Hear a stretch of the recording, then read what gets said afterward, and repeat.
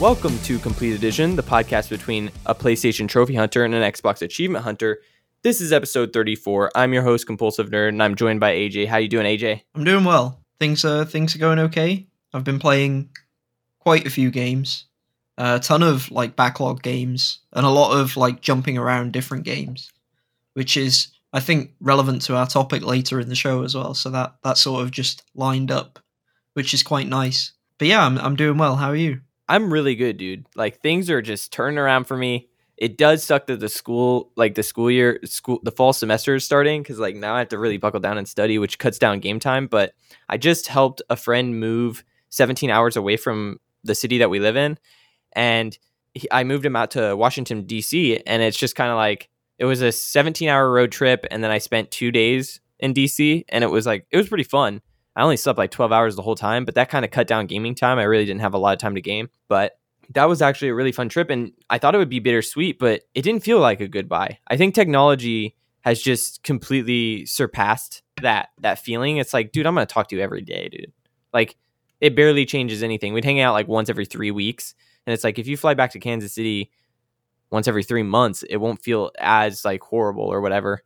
So it didn't really feel like a goodbye whenever I said goodbye. So that was nice, actually. So, but everything else is good.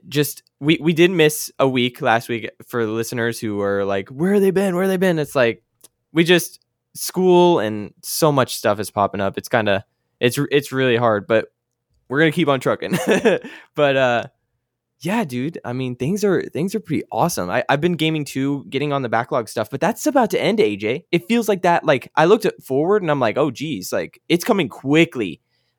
Shadows of Rose will be out, and then it's right around October probably. That's when a lot of these games start releasing again, and then we get just hit November, December, and then 2023 is going to be around and starting, and it's once that starts, all the games that got delayed are going to start coming out. So I feel or face more delays. That's the alternative. That's true.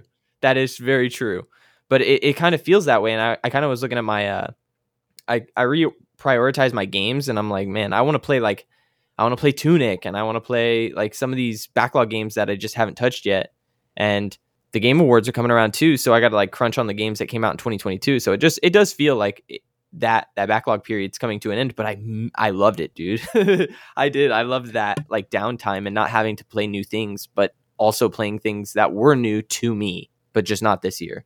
Yeah, for me, I think I sort of agree. I think it's going to be a bit quieter. I mean, I'm looking forward to a couple of things in October, and then I'm not sure, one game in November, I think, and then a couple in December. So yeah, I guess that is kind of stacked. For me, I guess October, there's a day where Call of Duty Modern Warfare 2 comes out, and on the same day, the Resident Evil 8 DLC comes out. So that'll be the first time in ages where there's one day where two, at least big to me, those are big releases for me personally. I know, Resident Evil DLC isn't necessarily that big in terms of the wider industry, but yeah, that day is going to be quite fun. Then in November, there's Pentiment, which I'm looking forward to. The Josh Sawyer game from Obsidian. And then December is, I think, High on Life and the Callisto Protocol. I want to play both of those. Me too. It's hard keeping track, though. I'm talking about it, and I'm was that the old release date, or is that, have I missed, a news thing where, it's been delayed even further? Because you're just reminded of all the delays that happen all the time. And yeah, the other game I forgot was, I think, the sequel to the first Plague Tale game is in October as well. So that's what I was about to say. I was hey, dude, we actually might have a spoiler cast if we both play it at the same time, because I plan to play that at launch because I love the first one. Yeah, I mean, I should do. I've got no reason not to. It's a Game Pass Day One game, so I don't even it'll just be there. So I may as well. Yeah, so I think I can really preload excited. it as well, so that'll be cool. Whoa, I didn't know Game Pass does preload. That's kind of sick. yeah, you can pre-install stuff on there, which is nice. They have on the coming soon thing for Game Pass, it encourages you to preload, and what it does is you can do it for games way in advance, even if they've not got an announced date sometimes. But what it'll do is it'll download I don't know how it works on PlayStation, but first on Xbox it'll download like a 200 megabyte file, and I think that's like a placeholder that then gets like filled up with like the game at some point later, and will just essentially the game itself will be like an update to that like small placeholder file. And so it'll like, once you've pre-installed like the tiny file at some point, once the game's like, I guess, gone gold, and been like uploaded onto, you know, the Xbox database or what, game database, whatever you call it, or the storefront, it will update it, and then it will be like ready for when it comes out, which is quite cool. The only problem with it is sometimes it only gets like added to that, like the final code gets put on really, really close to release date, which I feel like is more common now than ever in terms of games like really rushing to hit their date, like just being like exactly on the date or really close to the date when it's ready. But typically because of review embargoes and stuff, there's at least like a few days where you get time to install the whole thing. So yeah, it's nice that it has that feature. I've not set anything to pre-install, but I should do it soon, because you're right, like it's really coming up on like faster pace for new releases at this point. Yeah, it's one of those things where you're just kind of enjoying your backlog, and you're not really looking to the future, and then you turn your head and it's like, holy crap, it's there. It's like, it's imminent.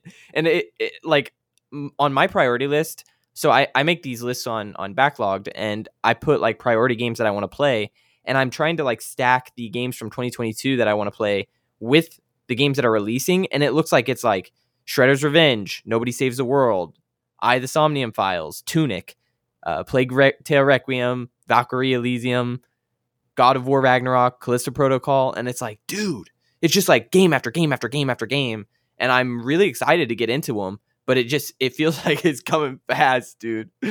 It's crazy, but I'm excited. But I am going to squeeze that. My most anticipated game of the next couple of months, it's not even a full game. It is the Resident Evil Village DLC. Like, I am the most pumped for that. Like, you and I discussed the end of like all of Village, and it's just like we get answers coming. Like we get answers coming with this expansion. I'm so excited for that. So very, very pumped about that expansion. Yeah, for sure. I think I'm more excited for that than Modern Warfare 2, honestly. But I am excited for both. And then Callisto Protocol is probably my second or third hyped. God of War's up there, man. God of War is like my second favorite game of all time. So really excited for that game. But yeah, Callisto Protocol is nice because it is quite derivative of Dead Space, as you'd expect from the studio head's heritage. But it's derivative, but it feels like it's in a good way because it's been so long since we've had a Dead Space game. And then also, you've got the potential of the fact that it's a new IP means they can go in like so many different directions with it that you kind of... I feel like I'm on like mostly a blackout on that game now. They showed gameplay recently, again, I believe, like a pretty big gameplay demo. And I saw some of it, but I was kind of like trying to avoid it as well and not really paying close attention, went on different tabs while that was being shown because I'm already sold on it, and I like the novelty or the potential for there to be novelty with a new IP. But from the gameplay that I've seen, it does seem so similar to Dead Space that there is like that. I don't know if it's a worry necessarily, but you know, for this game to be like, I don't know, an 8 out of 10, it could just be like Dead Space, like basically just Dead Space again, right? And that would be good enough for me to be really happy with it. But for it to be like a 9 or a 10, like I'd want it to do that, but then like push it a bit further in ways that I don't expect. I want it to surprise me, or the story to intrigue me, or, you know, I don't know, crazy twists with characters and the plot and that kind of thing. I'd want or some gameplay mechanic that's really innovative or something a bit extra to push it over the top. And I'm not sure if it has that, but I don't want that kind of thing spoiled for me either. So I want to kind of go in fresh to see how it delivers on that. After the first trailer, I think I watched some gameplay on it, and it was really funny. I was like, man, I'm kind of hoping that they throw in a See All Deaths trophy and achievement, and they ended up announcing that they are doing that, and a lot of people have complained about it, being like, what if there's RNG ones where like you can't control it? It's like, yeah, that does suck. I hope that they do it right. But I still like this game. A lot of things that they've shown with it is like brutal deaths. And I'm like, I just want to see all these crazy animated deaths that they're going to do.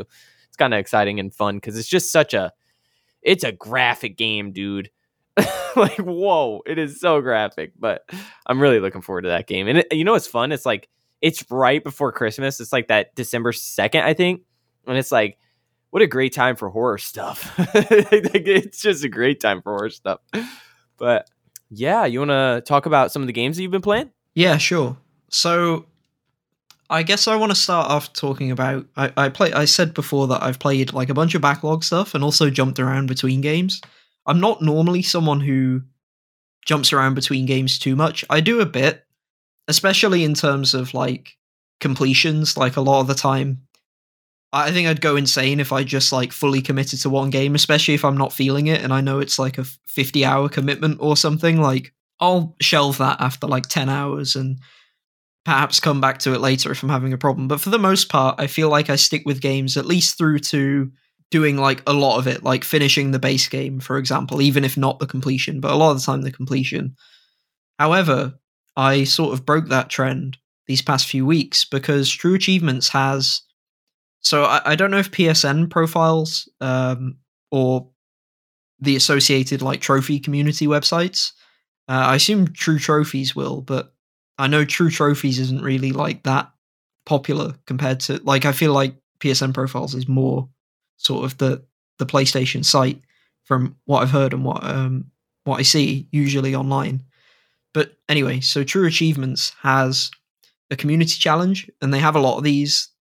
They have a few every couple of months, typically, along with they have challenges that are like specific tracker type challenges as well. Like I've got these mini challenges that are basically get achievements in backlog games, get achievements in co-op games, get achievements in open world games, that kind of thing. And you get like a badge for your profile if you do it, and you have a time limit for it. So you have like a month and you have to get achievements in this like specific category of games, and it will show you a list of like all the games that you have and all the achievements that are eligible, and then you can get like a gold, silver, or bronze medal to put on your profile. So I've been doing some of those, but then also they had a like bigger community challenge called the A to Z challenge, which I did.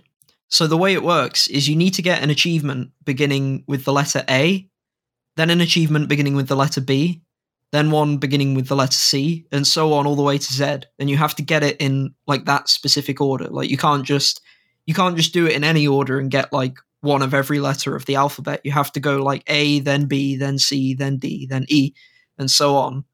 And again, like the website's really great in terms of how it will show you. It'll be like, okay, so here's the games that you've started, and like here's like an alphabetized list of the achievements for like the specific and lists for the specific letter you're looking for. So I did that because I thought, first of all, it's like a cool gimmick thing. I don't do many of these challenges, and obviously some letters are like way more difficult than others, as you can imagine. Like achievements beginning with like the letter X are quite rare, so is Z, and a few others are quite tricky, and then there's tons of achievements.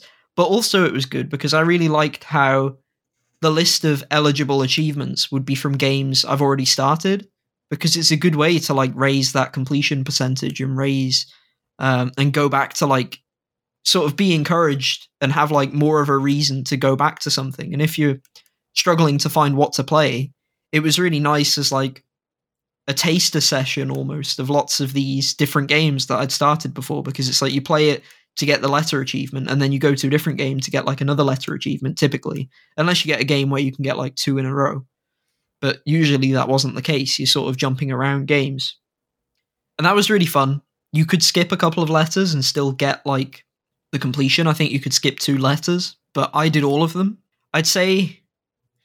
So I've got a lot of games to talk about in that sense, but a lot of them I only played really briefly, so I'm not going to talk about all of them just because I don't have any particular insight on them.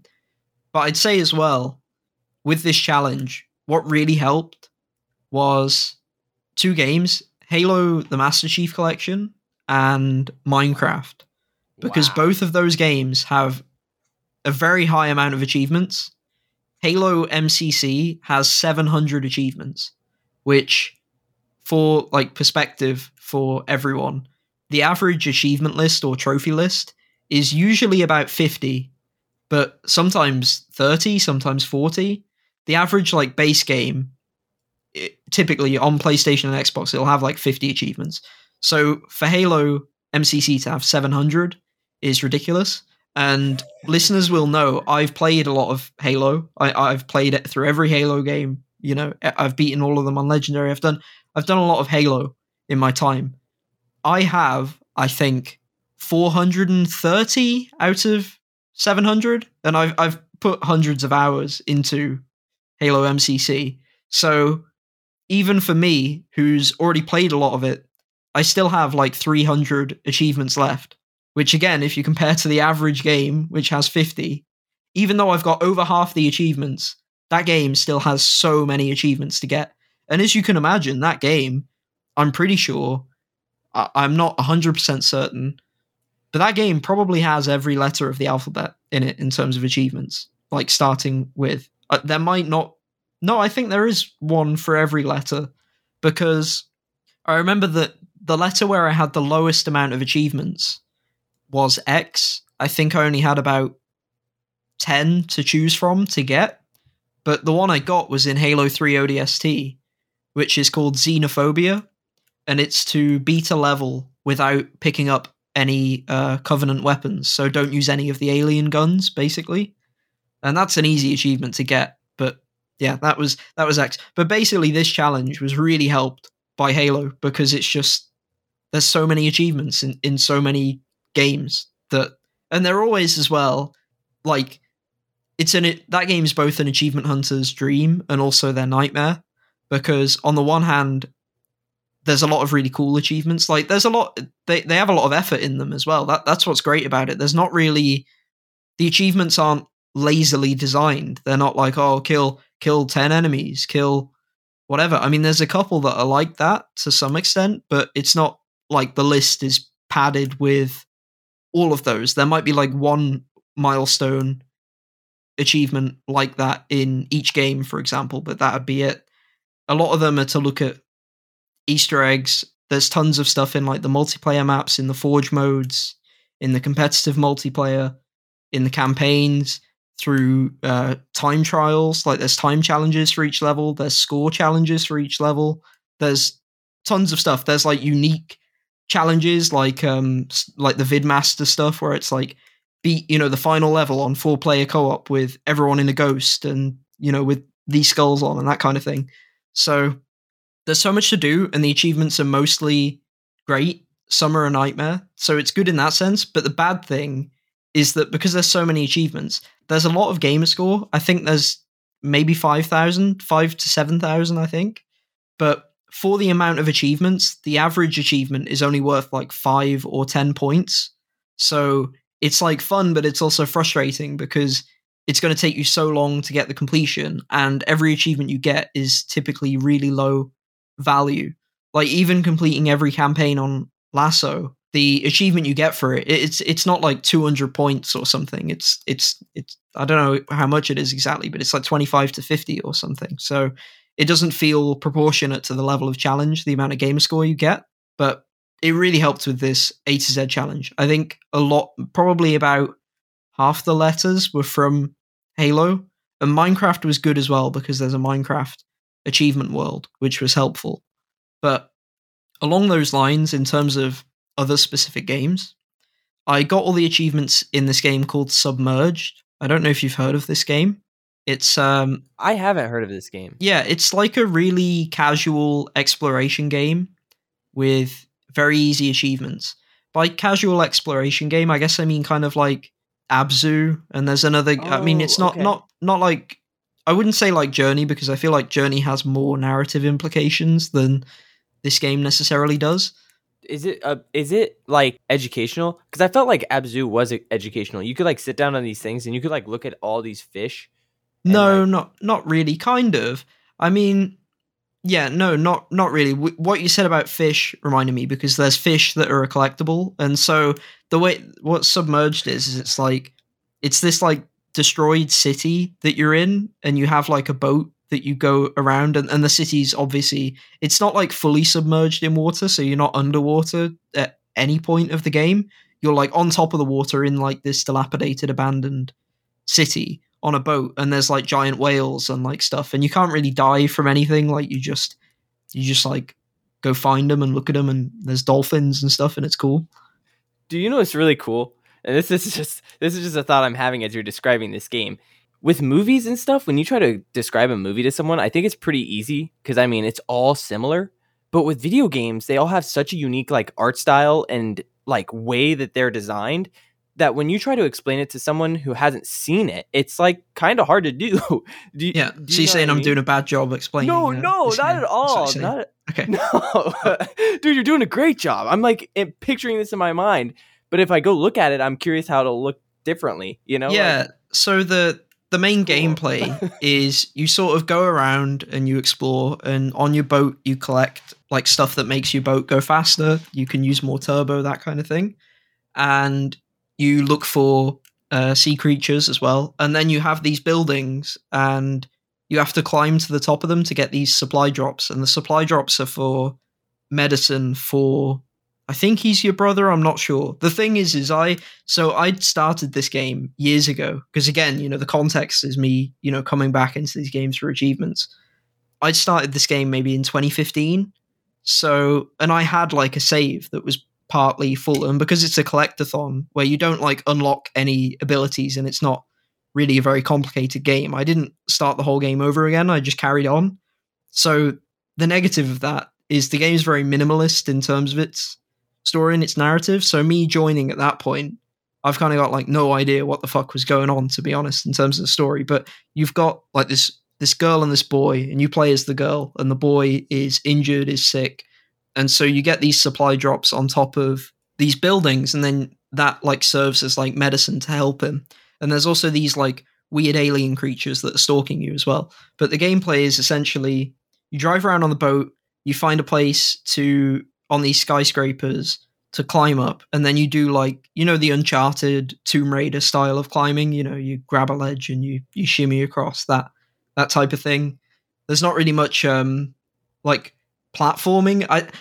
You're platforming, but hopefully people get what I mean. You're platforming, Yeah. but you're on rails basically. Like you're not. Oh, yeah. And there's an even more on rails than Uncharted, because I think Uncharted is kind of guilty of being kind of, it's kind of like a theme park ride in terms of It really is. how the game plays, at least until Uncharted 4. Yeah, there's like grab like hand grab locations, or like the ledge sticks out, and it's just like you have that path. Yeah, it's not really platforming. It's just moving across that. It's more like cinematic than a sort of gameplay challenge typically. But this game's like, even I'd say on sort of like the scale of like, I'd say Uncharted, especially like the early Uncharted's, that's probably kind of on railsy, like not that challenging. And then Tomb Raider's probably a bit more challenging, like a little bit. This game's like way easier than both of them. Like this one's way like there's no like jump into a bar in the end and you in the air and you swing on the bar, and there's none of that type of complexity. Right, it's basically just like fully like you're just like climbing a climbing wall essentially, and that's it. And the camera zooms out and you get like these cool camera angles and these nice vistas to look over, and some of the sea creatures, and it looks pretty. It's more visual than anything else. It's held back by the fact that it's an early Xbox One game and an indie game, in that it feels like a game where it is a bit stylized, but it feels like a game that would benefit from like having more photorealism, having more, I don't know, having more budget, a bigger team, that kind of thing. It's not overly simplistic, where, in other words, when you look at it, you can see like, oh, that, wall texture isn't great, or these character animations aren't brilliant, and I'm looking at them quite closely, and it's sort of trying to go for pseudo realistic. So, you can't compare it to like a an Uncharted, really, to be fair, in terms of like scope and that kind of thing. But because the gameplay is so reminiscent, and also the gameplay is so uninvolving in that it kind of plays itself, you're sort of meant to look at it, if that makes sense. Like you're meant to be admiring the beauty of it. And so then at that point you kind of end up, I guess, criticizing it because there's no gameplay to distract you from, the lack of fidelity, I suppose. But it was an interesting game. It wasn't that bad. It also wasn't, we talk about our disdain for easy achievement games.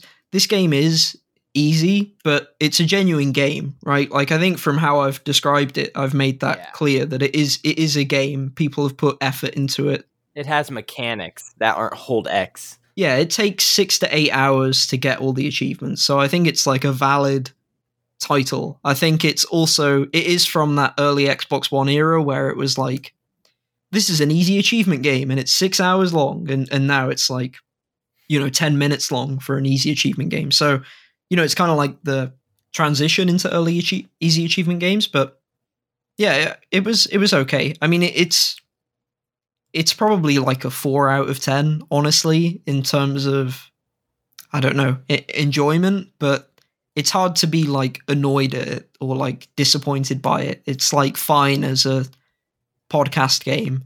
There's some annoying stuff. I'd say the most annoying thing, other than like the simplicity and the fidelity of it, they'll sometimes, when you collect a supply drop at the top of a building, it immediately teleports you down to the bottom into a cutscene. And sometimes there'll be a collectible just past the supply drop.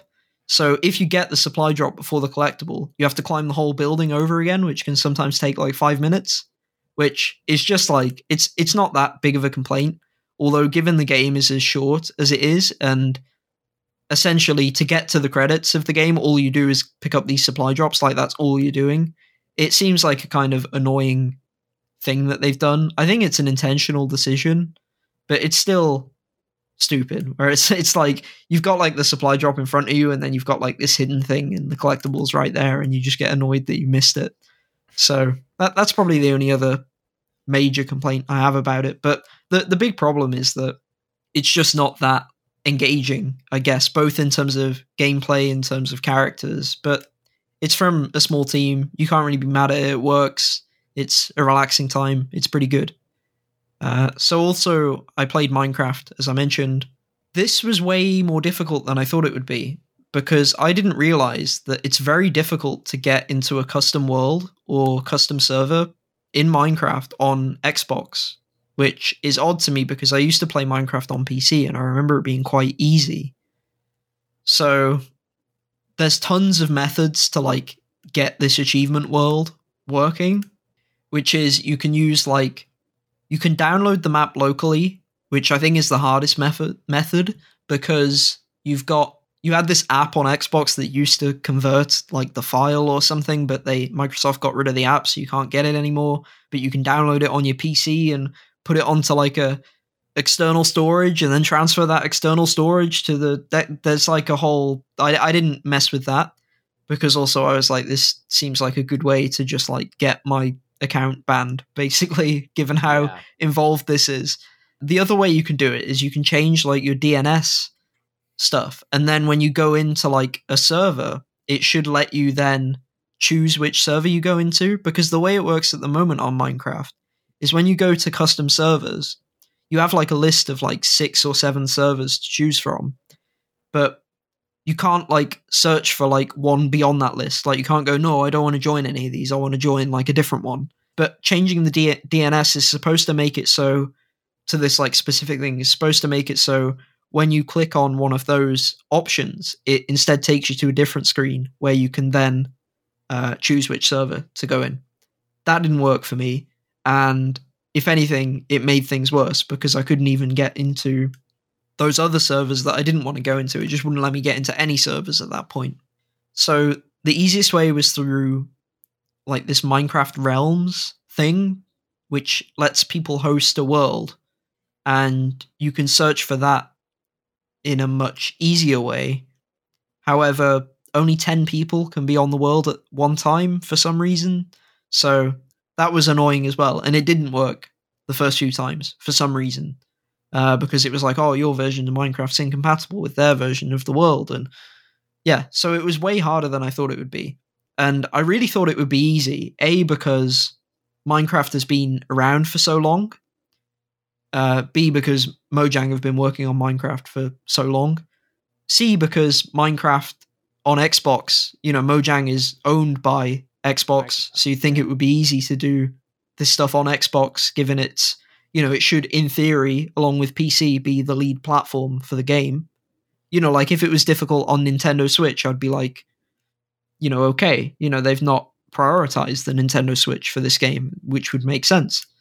But on Xbox, it's a nightmare. Then there's also the fact that Minecraft is so immensely popular, you'd think things like this would work.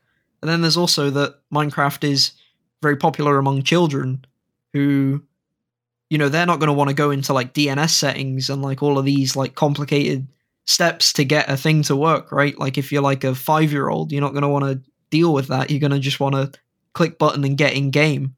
So, it's stupid that it's that complicated for all of those reasons and probably more. But I managed to get some achievements out of it, so that was good. But I feel like with the amount of time it took, it might have been better to just like make my own world and get them that way. I know that struggle with Minecraft because on PlayStation, I did platinum it. But dude, I don't even think I have 50% of the trophies. Like, there's a lot. There's both like on Xbox and on PlayStation. There's just a lot of achievements for that game because they keep updating it and adding stuff to it. It's like we talked last time about how Xbox seem to do this with all their games now, or a lot of their games, where it's like they'll release it and then they'll do update, and it's cool because it's all like free content, but then adds achievements and trophies, and they just keep doing it. So it sort of keeps you on the same game for longer. Right.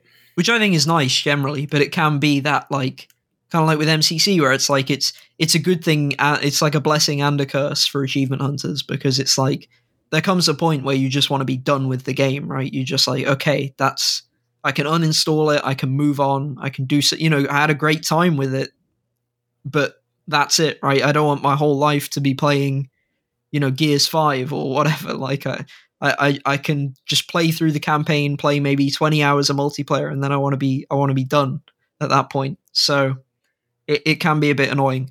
I also played Rainbow Six Extraction. So I'd only played a bit of this when it came out, and I've only played about 30 more minutes.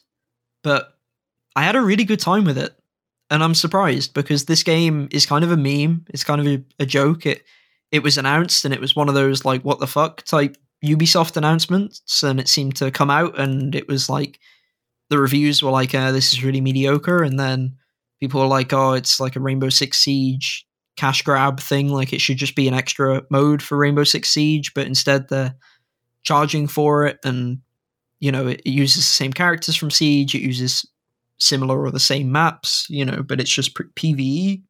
So the game had a lot of negativity about it, and it was another one of those. It wasn't quite as bad as like X-Defiant or something like that, but it was kind of close. I feel like it was a bad Ubisoft announcement and badly marketed product, but I can't believe how much fun it was, and I really want to play more of it.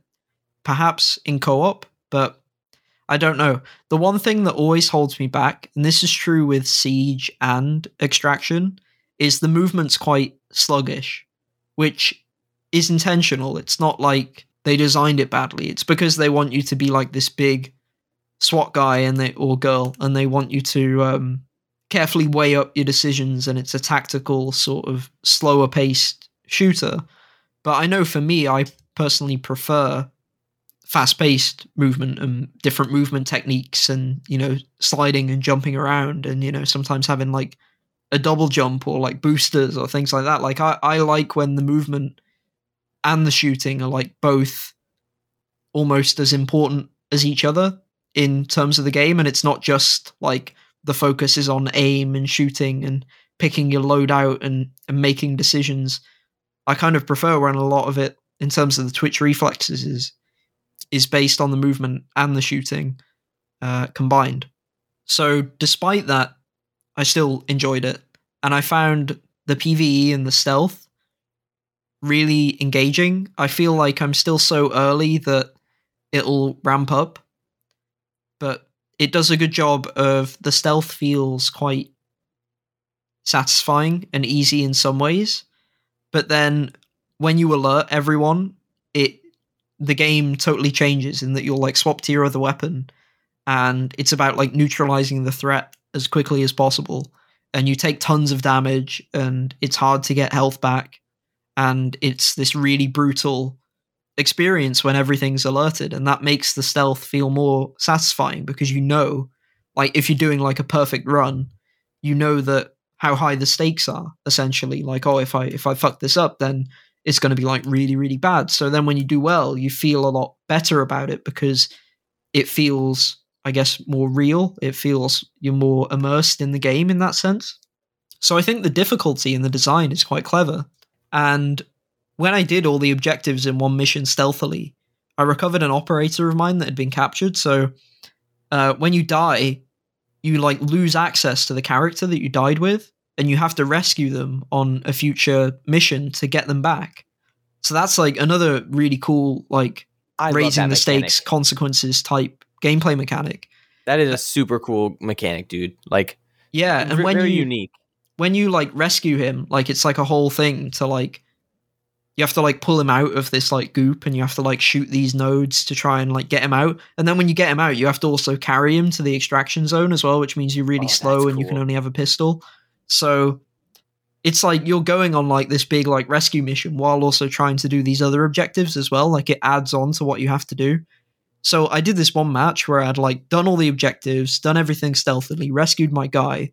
And when I won the mission, I got like loads of XP challenges and tons of achievements, which is always a great feeling when you stack achievements or trophies and they just like pop one after the other. Yeah, like, dude. Like boom, boom, boom, boom, yes, boom, boom. Dude. So that really hit me in the dopamine receptors, because not only was I like satisfied with the stealth and the gameplay and how brutal the game can be, but then you get all those rewards at the end, and I'm like, I could, I stopped playing after that point, and it was like only after like 2 matches, but I was like, this was a great time, and I could have easily just like kept going for like 4 or 5 hours because, yeah, it was really good. Wow, I can't believe that.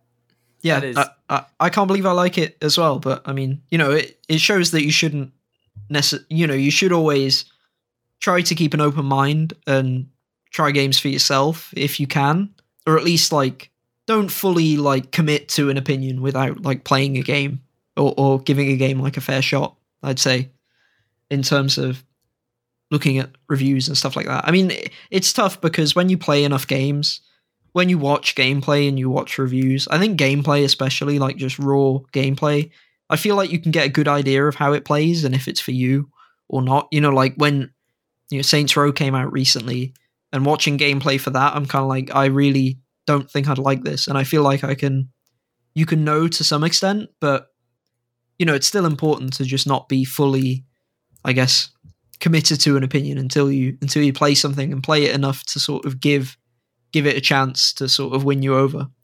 So that was a nice surprise. Yeah, with things like that too, it's like when I first saw it, I was like, I'm interested in that. Like I like aliens and I like the mechanics of Siege, but it just was like one of those things where it's Ubisoft, dude. Like I'm not day one for that ever anymore. Like, like. Yeah, I mean, for me, Ubisoft sent me a code for it, and also it was another Game Pass game on day one. So for me, it was Amazing. A much easier commitment to make. And it makes sense for like a co-op game to, Back 4 Blood did that as well. Deep Rock Galactic is on Game Pass as well. That World War Z game was on there. It makes sense for that genre, I feel like. But yeah, really, I mean, it seems like for that Game Pass didn't really help it that much, because I still feel like it came out and nobody cared about it. But I feel like it really wasn't marketed well by Ubisoft. I think they've had kind of a bad run recently with stuff that isn't Far Cry, basically, in terms of getting people excited and like, ready for more in terms of what they're offering. But yeah, afterwards, I played GTA Vice City Definitive Edition. Love this game. Need to go back to it. I just did a 30-second wheelie on the beach for an achievement. That was fun. Went well. Psychonauts 2, played that. I played only like 2 minutes of it, which is going to disappoint everyone.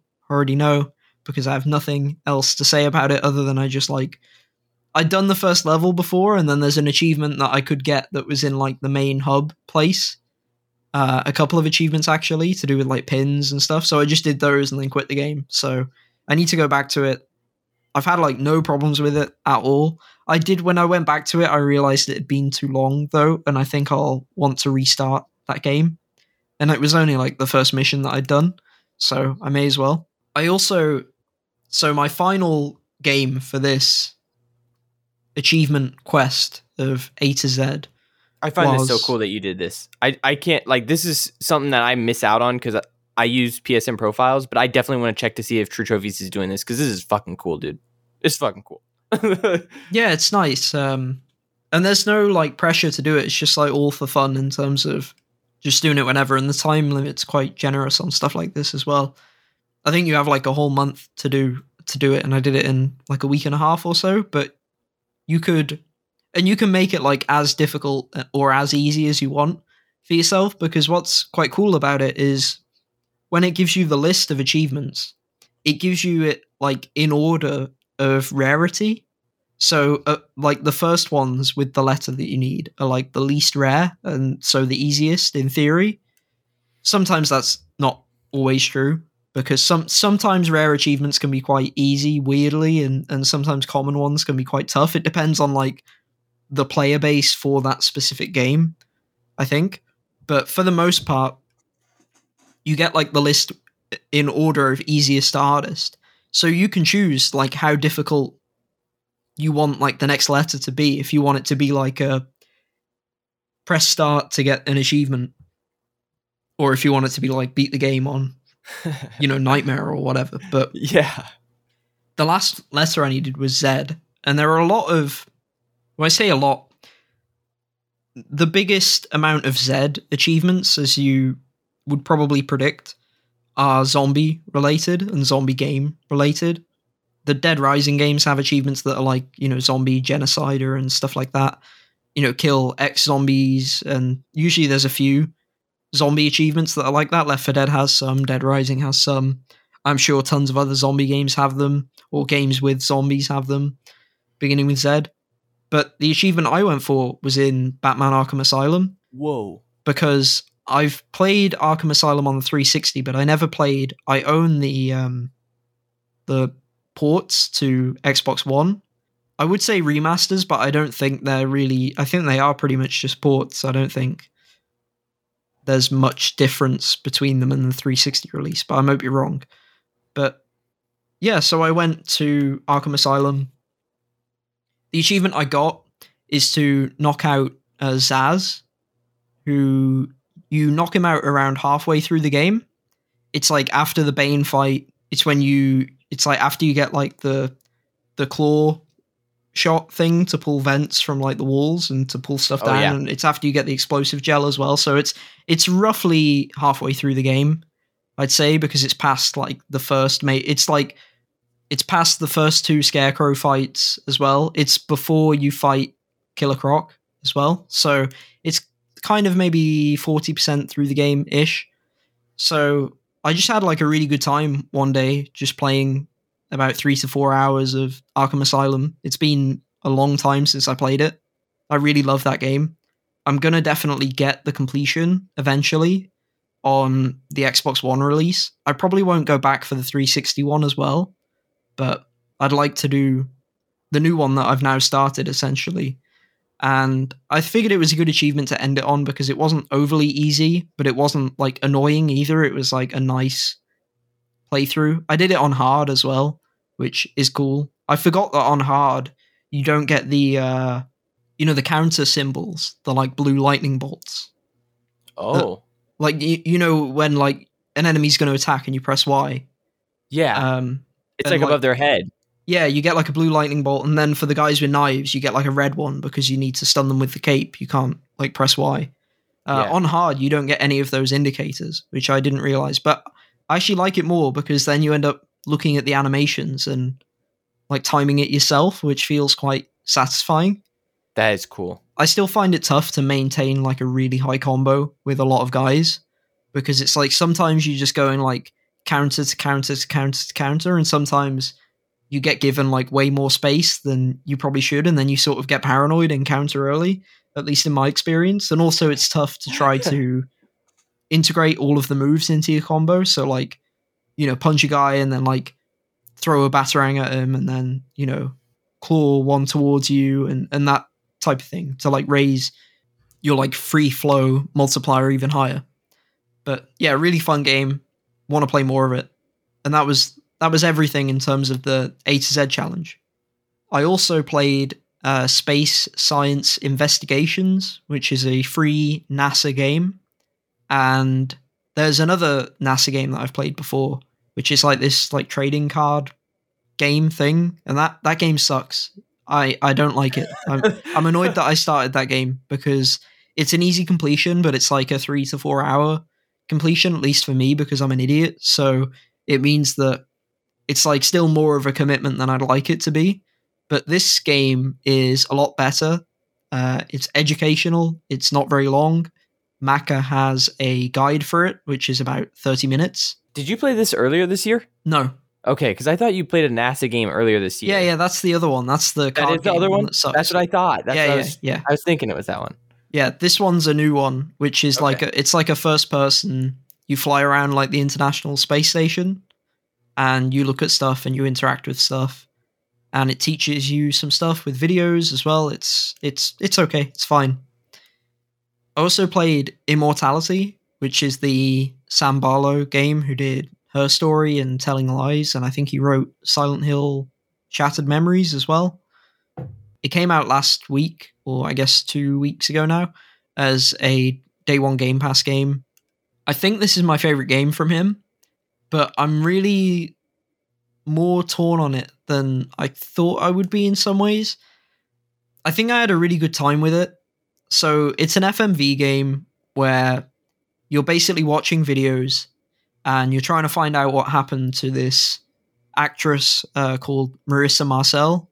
So you have 3, I guess, fictitious movies. So, they're not real movies. They're made for the purpose of the game, kind of obviously. But it's kind of complicated in the way the game layers its narrative in some ways. And I'm not sure if all of it is earned, but I do still quite like it. But you've got these 3 movies, and then you've got like behind the scenes of those movies and interviews about those movies and like rehearsals for those movies and line readings and that kind of thing. And the films are like spread out by a few years, and you go through the clips, and the way you interact with them is you zoom in on like an object or a face or a person in the frame, and then that will like match cut with I think it tries to be the same. So like a person who looks the same or is the same person in the same kind of, I don't know, like wearing the same clothes or the same bracelet or something, for example. And it matches it with that, and it takes you to another clip, and then you go through that clip, and then you click on something, and then that takes you to another clip, and so on. But it's done in a non-linear way, so you never know where you're going to end up when you interact with something. So it'll just take you to another clip, and that can be anywhere in the timeline, and to do with like any of the 3 movies. Like, it doesn't have to be the same movie, which it kind of annoyed me at first.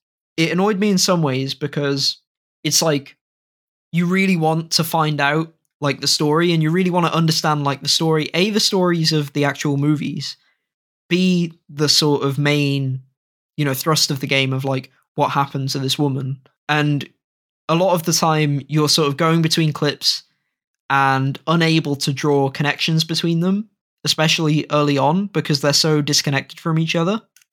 And then you also get this issue where some of the game is quite boring, I think, because you don't understand why or how it's relevant. So I feel like the start of this game is really strong, and it does some interesting things. And then the middle of the game, for me, kind of dropped off because I was like, I don't really get it. Like, I feel like I'm not getting any closer to understanding what's going on. And then the end of the game, like when things come into perspective and you're able to discover different things, and like some clips recontextualize old clips, it's quite clever, like really clever in like a puzzle box type sense. And I think all of the performances are great. And I think the films, when you can actually like stay on track with them, are interesting. And I'm not sure. I don't want to go into spoilers with anything as well, so it's difficult to talk about the game in any sort of depth. I'd recommend it quite strongly still, because I find that it has stuck with me more than most narrative games. And Where did you play this? I played it on Xbox. I'm very curious. Does it have like an interface like it's a PC? You have like a cursor that you move around. See, and I was thinking with games like this, I think they suit better for PC, because then you get a little bit more immersed in that idea that like, so when you boot up the game, you're kind of like on a monitor or something, and then you get to click around that monitor. Yeah. It doesn't control brilliantly, because you're also, a lot of the time you can be like, you can fast forward and you can rewind and you can go frame by frame and that kind of thing. Yeah. So I feel like that would control better on PC as well. I think the game's really cool to talk about to people. And what I love about it is that there's so many layers to it and there's so much going on that different people will get different things out of it. And because of how non-linear it is, people will go through the journey in different ways. Like I was talking to some people while they were playing it, and it's like you sort of share notes at some point. You're like, how did you get this thing? Like, you know, I had this thing happen and I don't know how I had it happen, but you know, and that kind of thing. You have those discussions about it, and it's got like lots of secrets and things to find that are fascinating. It's a very sort of intricate puzzle, I guess, to solve. And yeah, I mean, it's tough because I've seen a lot of people say the game's a masterpiece, give it a 10 out of 10. I know on OpenCritic it has like a 92 or a 91 or something. So people really connect with it, but I can tell it's not for everyone while I play it. And I feel like for me, I could easily see when I was like kind of bored by it, if I dropped it then, I feel like I'd be like, this game sucks. Like there's nothing interesting about it. But because I like played through the whole thing and discovered more and more about it, it made it worth it. And I think it's great. I'm not sure if I'm as positive as many of the reviews are. And it's something where I don't have all the achievements. One of the achievements was glitched, which is obviously really annoying. Oh. It's been fixed now. They fixed it really quickly. So they fixed it within like a week. So I need to go back to it to get the achievements. And then that will mean getting more clips as well. So I've not seen absolutely everything from the game. And it was on like an uphill trajectory when I was last playing it. But I feel like I understand most of what's going on. And I'd recommend it to people, but it's kind of tentative because you have to be in the right mood for it, and you have to be like the right type of person that would engage with this kind of game, because it is really like you sit back and watch this game, and the performances and the writing are great, I think. Especially, I don't know, it sounds like a backhanded insult, and I guess it is to some extent, but I'd say especially for like gaming, it's very good. Like I'm not sure how it would stand up if it was like a film or a TV show in its own right. I feel like there it would probably be weaker, but as a game it kind of works better. So yeah, I'd recommend it. I think you might love this game more than me, and it's my favorite from the writer, from what I've played. I've played Telling Lies and Her Story, I believe. So yeah. See, I'm familiar with Her Story, and that's the one that I would play probably on PC, because I do know that it's like you're like going around files on a computer and stuff, and I'm like, it would just feel so immersive to do that on a PC. But I don't know how I feel about games like this, because you were saying like people give it a 10 out of 10, and for me, this is something that I've been dealing with a lot since I've been like rating games on Backlogged. But whenever I think about how I'm going to rate something, if I don't ever, like if I'm good with putting the game down and never picking it up again, it usually loses like maybe 2 points or a point, because it's like, how is that relevant like as a great game? It just, I think the games inherently how they are, and same with movies and anything else, is like if you love something, you should want to probably do it again. If you had infinite time, like you would play it again, or you would watch it again, or do whatever. And I'm like, if there's a story game that I'm good and I don't ever need to replay it, it's going to drop a couple points because just is that way for me. And I'm curious like how this is for people, if they're like, man, in a couple years I'd love to replay this because it's so good. Yeah, I don't think it's a game where you necessarily replay it, but for Right. me, that's not how. Like, I don't necessarily see things that way. I think games can, games are sort of can be intentionally designed so that they're One and meant to done. be played once and then that's it, right? And I think Yeah. that's fine if it's part of the design. But I think I kind of feel similarly about it to how I felt about 12 Minutes. It kind of reminds me of that game where it's like you had, some reviewers that were like super positive about it, some that like absolutely hated it, and I'm sure that's going to be the same with Immortality. And then, I liked it. I thought it was a really fun game and really interesting, and it had, similar to this game, it had like layers to its narrative where it was like, you think one thing's going on, but it might be some other thing, and then piecing everything together can be really satisfying by the end of it.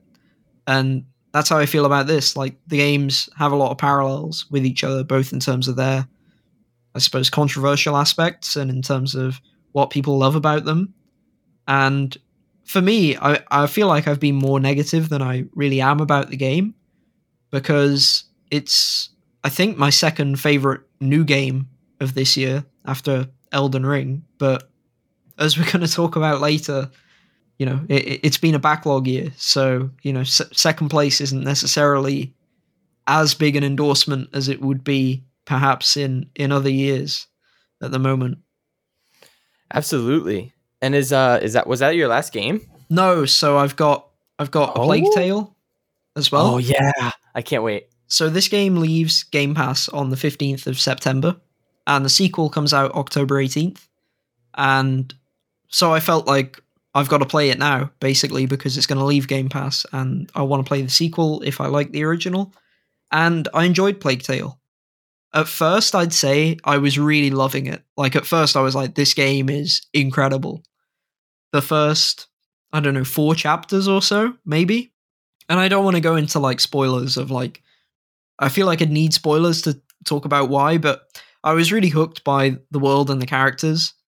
And eventually the game kind of lost me a little, but not like to an extent where it's like the game was disappointing or the game was bad or anything like that. Like, the game's probably a 7 out of 10 for me, because it still is really competent and engaging and fun in terms of how fresh and unique it feels in terms of, like, I guess this, I mean, it's almost like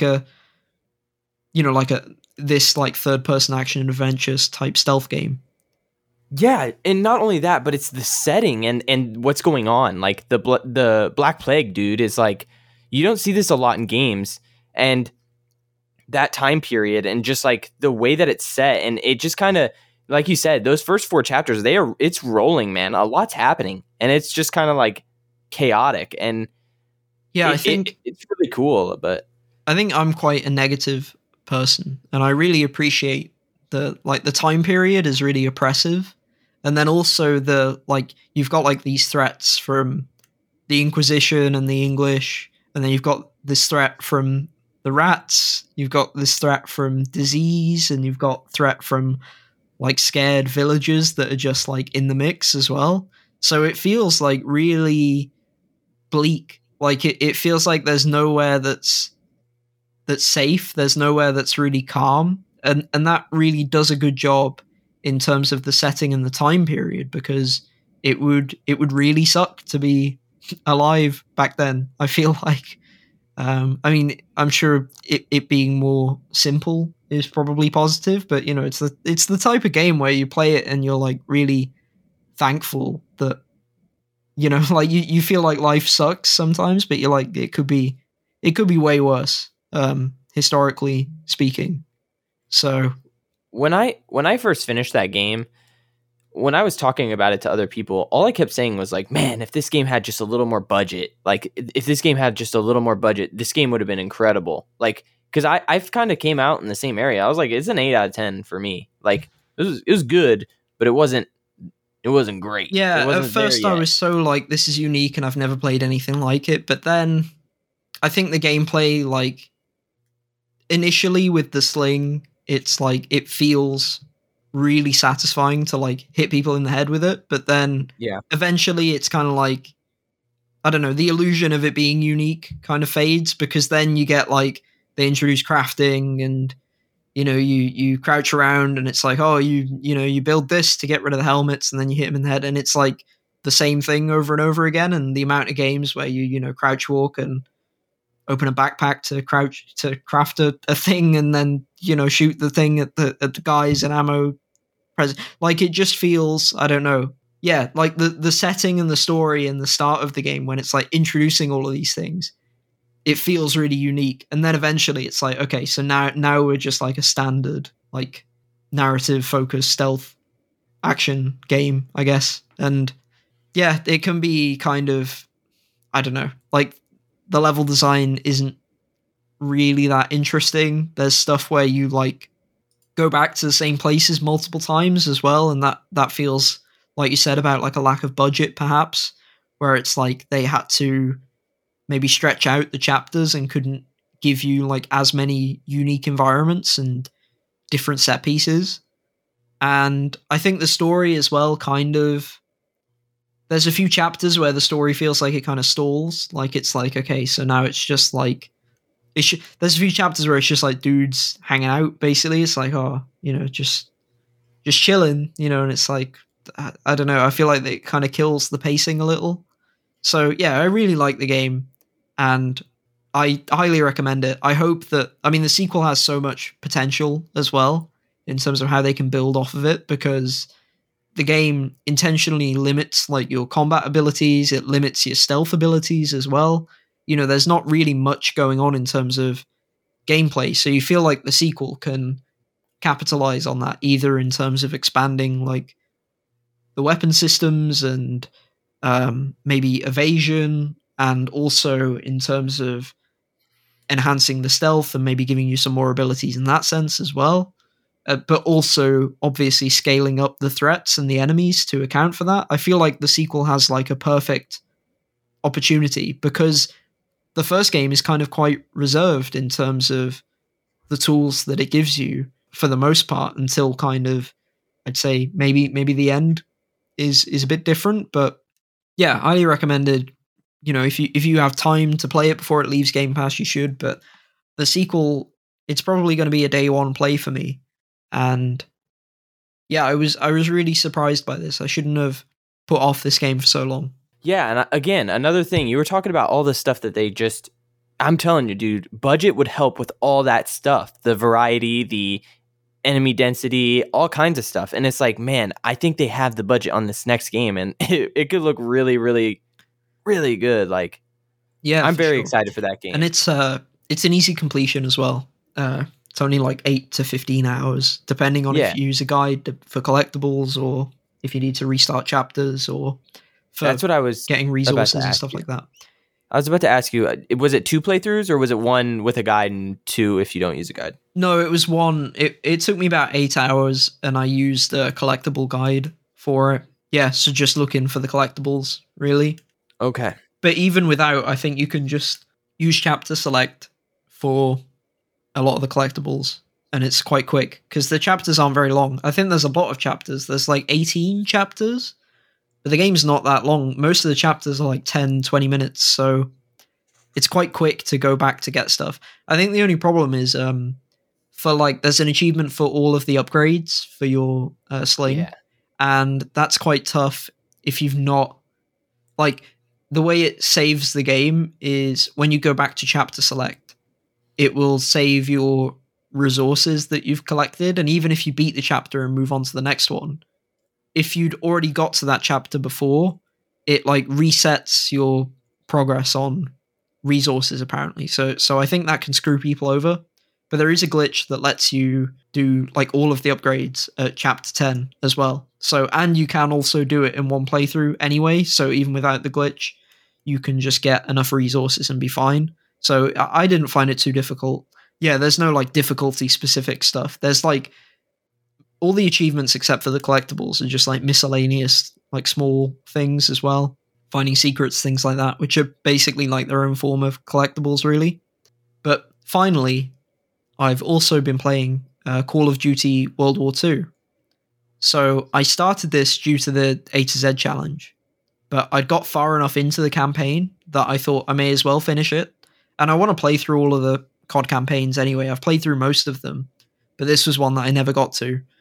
And I'd already got all the multiplayer achievements. So what I normally do when a Call of Duty game comes out is I get the multiplayer achievements first, because it's like, you need to get them out of the way, because when the servers die or when all the players become too good, then you're fucked at that point. So get the multiplayer stuff first, and then you just have like campaign and zombies, and that's going to be like way easier than leaving the multiplayer for last and then needing to like struggle through with either against players that know what they're doing or struggling to find lobbies in game modes that you want to play. And sometimes you get achievements that are on game modes that no one likes, and then it's like really impossible. So always do the multiplayer stuff first, then do everything else after. And that's how I do it. That's my advice for anyone trying to get all the achievements in the COD games. So that'll be what I'll do with Modern Warfare 2 as well. So I've done the campaign on Veteran. I've got all the campaign achievements, but I've got to say, I think it's one of the worst COD campaigns that I've played. Maybe the worst. Definitely of the past few years, but it still wasn't like offensively bad. It was totally serviceable and fine. It's just like the level design and the story are really forgettable, for me at least. I feel like it's like, it doesn't take any risks with where it goes. It doesn't, you play it and you wish you were just playing like Wolfenstein, The New Order, because it's just like that game goes like crazy, and like the weapons are more satisfying, the levels are so much more memorable, the options in terms of stealth and like the maps are like huge for you to explore and like however you want to go through it. Like I was playing it and I was like, I really, really wish I was playing this other Nazi killing game instead of this one. And the story, it's not like innately bad, but they don't go anywhere with the characters. Like you're stuck with this one squad for the whole game, which I'm not necessarily a fan of, because I feel like with World War II as your setting, it's a really good opportunity to have like, to have like a British campaign, to have like an American campaign, to have like a Russian campaign. And then you can do like lots of different things with the geography and like, kind of like a greatest hits collection of like the war at that point. But this game decides to stay on one squad, this American squad on the Western Front, and they're just like pushing through like France and liberating France and, going through to Poland and all of that.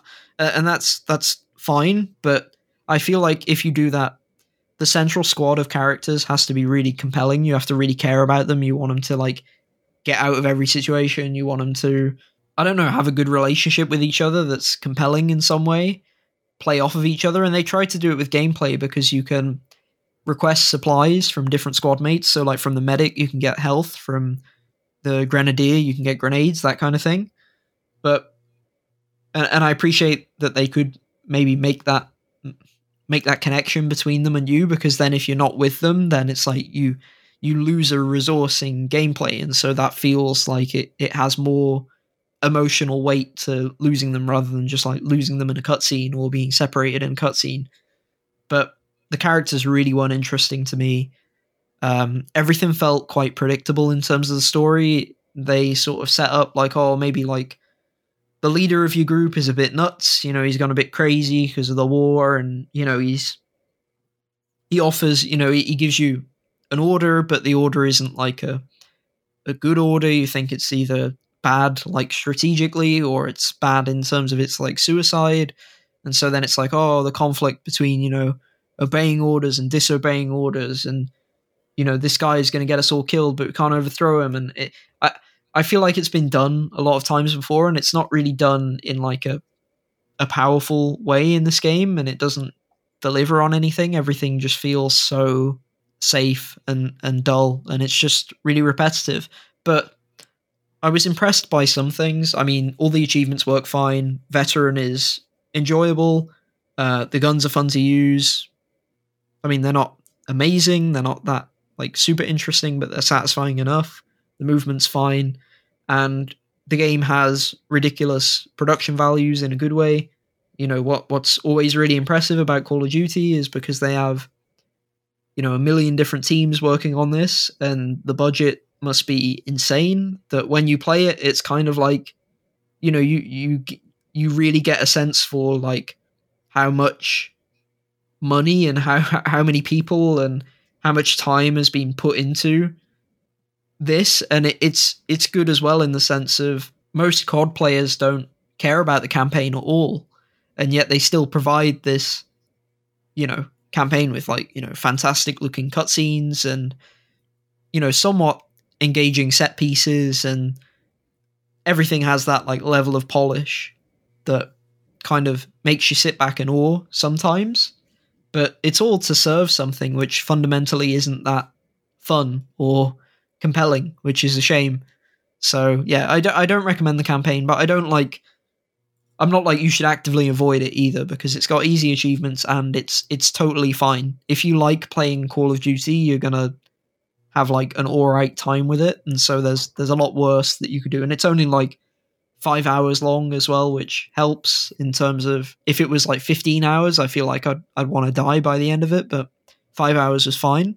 The other stuff I was doing... Oh, sorry, you go. With what you were saying about Call of Duty and the budget and how many people work on it, dude, I felt that way when I played the new Modern Warfare. It was like, I was like, wow, like I just imagine like what is it? Avatar is the highest budget movie ever, and it's like that's what this game is. Like, yeah, it feels especially so ridiculous because of the fact that they get one out every year, right? Yeah. Like they get it out every year, but it's like it's not quite like Rockstar, like Naughty Dog level, but it's really close. It's like really close to that level of like budget and like, I don't know, like effort put into it. I think it's like it's always like creatively less interesting. You know, it's the issue is like I've been saying about this. The issue is the creative part, right? Because it's kind of, you know, it's not the same thing over and over, but a lot of the time it's very similar and very safe because it's this huge like mass market product, and it feels more like a product than a piece of art sometimes as well. So like creatively, it's not all there, but in terms of like the amount of money and like production that goes into it, it's like you play it and it's ridiculous, and it feels especially ridiculous when you're like, they put out one of these things every single year, and it's like they do it like without fail somehow, and it's crazy. You sort of play it and you're like, even if this is like mediocre, you're like, it's wild that they can produce this at this level and do it so regularly. Yeah. The other thing I've been doing in COD World War II is I have zombies achievements to get, and I've got all of those. I got all of them yesterday. The Easter egg in this zombies map, the zombies map's really fun. I quite like it. And thank God the Easter egg can be done solo, because some of the Easter eggs in zombies in past games, they have to be done in co-op, in like 2-player, or I think 1 or 2 require 4-player co-op, which I hate. Like, I really wish they'd just let you do stuff solo, because finding like 3 other people that are as dedicated, that have the same like timings, and that a lot of these Easter eggs, you have to like learn the steps. Like, you have to go and like, you basically have to like study for it essentially. And when you play multiplayer, you can't pause the game either. So you have to like have this information in your head, because, you know, you don't have time to like pause it and like look stuff up. So doing it co-op is like a ridiculous amount of effort. I mean, it's easier if you get 4 dedicated people, it's easier to do stuff co-op than it is solo. But I really appreciate about this Easter egg that you can fully do it solo. However, each attempt takes minimum 2 hours, maximum probably 4 hours, closer to 3. And so I felt myself going insane because it's really difficult. Some of it requires RNG, at least in terms of doing it on like a low round. And if you go to a high round in zombies, it's much more difficult. to actually stay alive. So in terms of like balancing the points, it's tough. In terms of the amount of steps, it's outrageous. The amount of stuff you have to do it's like a textbook worth of stuff that you have to do. You can pause at any time, which, like, thank God it lets you do that. But it's like there's like a million things you have to do. I mean, I should send you at some point the like guides that I used for it, because it's like you'll get like a 25-minute video telling you what to do, and it'll be like sped up most of the time in terms of the gameplay. And then also it'll be like, we don't have time in this video, so here's a bunch of stuff that you also have to do. And it's like a wall of text, like on the screen. It's like 10 steps. It's like, do this, do this, do this, do this, do this, and then move on to the next round. And then it's like got all that. So if the video covered like absolutely everything in normal speed, it'd be like 2.5 hours long. It's ridiculous. It's like a whole game in itself, basically. And that's per attempt. So if you like mess it up, if your game crashes like 2 hours in, it's over. You gotta do it again. So I never had any like technical issues, thankfully. It was just like either I'd just get like bad luck and like a thing wouldn't spawn when it's like has a chance to spawn. There's a lot of stuff where you have to keep like special types of zombies alive and then like kill them in a particular way. But it's like if you kill them in the wrong way, then it takes ages for them to like spawn back. Like it's like several rounds in the future and like way harder. So it's worth just like resetting at that point. Yeah, it's a really tough Easter egg, but it was fun. I think the zombies mode is easily better than the campaign and probably better than the multiplayer as well, actually. So yeah, I enjoyed COD World War II, have the completion. I might get the DLC because the DLC, all the achievements are based on zombies, and I enjoyed the zombies, even though it was hell. I enjoyed the zombies, and I've heard the other Easter eggs aren't quite as bad as the first one. And also, the DLC has 2,000 gamer score, so it takes you up to 3,000 overall if you get all the DLC. So I might go back and do that. I'm not sure. Part of me wants to wait until if Xbox buy Activision. I don't think the DLC will end up on Game Pass, but I could imagine they might do like a Activision Blizzard like celebration sale, that kind of thing, where they do like a like like the day like the acquisition is finalized, they might be like, big sale on all the DLC and all the games and stuff, and here's all the stuff coming to Game Pass, that kind of thing. But I mean, that acquisition is going to take, if it happens, it'll probably be the middle of next year, and it might not happen at all. And also, a lot of the stuff might be like stuck in contracts in terms of marketing with Sony and that kind of thing. And then also they might not even want to do a sale on the DLC. So there's a lot of factors that kind of go against this. So I'll probably just end up buying the DLC anyway. Maybe if it goes on like a smaller sale in the next few months, or just buy maybe one of them for full price, do the DLC, see if I feel like doing the next one afterwards and taking it from there perhaps. But yeah, Activision Blizzard, they, especially for Call of Duty, they keep those games at a pretty high price, and the DLC stays at a high price, especially, even more so than the games. And, I understand why they sell like crazy, but that's it. That's all of my games, finally. Dude, you got so much gaming in. It's amazing. I don't have nearly as much, and I actually even shortened it. This is an interesting thing that happened, and I will explain it as I go about. But the first game, and I did get the platinum that I played, was Sifu. It's platinum number 237. And dude, I love this game. Holy shit, it was so fun. I played it on normal to begin, and I think I finished the game at age 53. And I kept replaying levels. Like, it wasn't something where I just played through all the way to the end. I just was like, the first level, I beat it, and I was like, yeah, I'm playing the first level again. And I'm going to get like a better, because the way that it works is like you play that level, and then whatever age you get at the end, you can start the next level and it will checkpoint it there. And so I just start over and be like, what's the lowest age I can get on this? Because there's 2 playthroughs that you have to do. Well, I take that back. There's one playthrough where you have to get through the game at age 25 or less. And so when I'm thinking about how I want to do this, it's like, if on my first run, if I want to get close to that, where I am age 30 or something on my first playthrough, then I got to be the lowest possible I can on each level.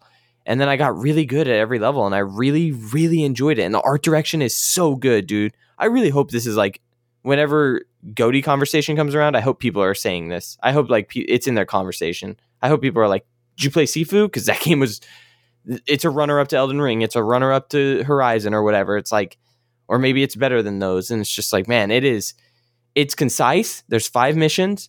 It's just about mastering the game, which I think is so fucking cool because, you know, it's a fighter of some kind. So yeah, something that's nice about this year in terms of slower releases on the AAA front is that it means stuff like Sifu and Tunic and Immortality, they get sort of more of a spotlight, right? Because I said like Immortality is my second best game of this year and you really love Sifu, and it's nice to sort of have like, I don't know, like the pace of indie games feels like it hasn't suffered as much as the pace of AAA games. And so that means that you're going to get more representation of indies in terms of Game of the Year conversations than you would in a typical year, which is good because I think it will encourage more people to play indie games potentially because, you know, they're near and dear to me because I think a ton of indie games are like better than, you know, most AAA games. I don't think there's really, you know, we've talked this episode a lot about budget, but and how budget can improve things, but if you've got like a simple idea that's like executed well at like a scale that like knows its own limits, then there's absolutely nothing wrong with that. Like you can make a masterpiece with a low budget. You know, it's more difficult and there's, you know, you probably have to be more creative in a lot of ways, but you know, at the end of the day, like for me, I think some people have like I don't know, they kind of turn their nose up at like indies in terms of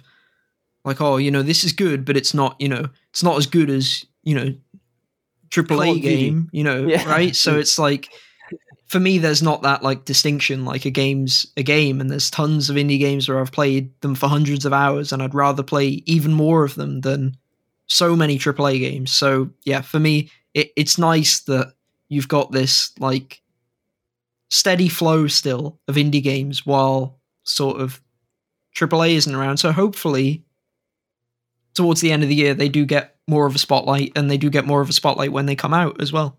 With a lot of my friends, I talk doom and gloom a lot about like single player, the state of the industry, and like I don't really have a positive outlook on it. I keep thinking like, man, the monetization is getting really bad in the games industry. If they're not doing that, I mean, look at Sony, dude. They used to be like a huge temple for like single player games, and now they have 10 live service games in development. It's like, bro, what is happening? Like, it seems to be trending in the opposite direction. Maybe it's just to catch up with like the rest of the industry, or I don't know. But it's like, man, I'm going to be really disappointed in these next coming years with Sony's output because those aren't my kind of games.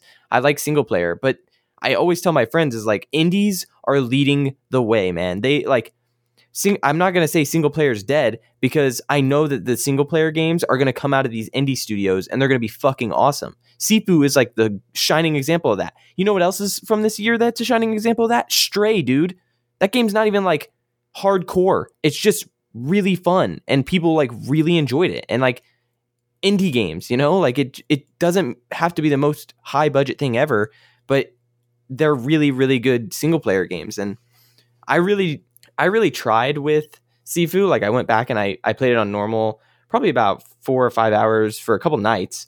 I probably put in around 30 hours. And then I just was like at this point where I'm like, I could platinum this on normal because I got to level 3 and I was age 23. And I was like, I could put in another week or 2 of time on this, or I can bump the difficulty down and finish it tonight. And I did that. I just bumped it down and I finished it that night. And I was like, that's awesome. Now I can play something else. And I texted a whole bunch of people and I was like, you know, like from Discord, and I was like, I know that you did it and you wanted me to stay strong on normal, but I'm just like, but time is so valuable.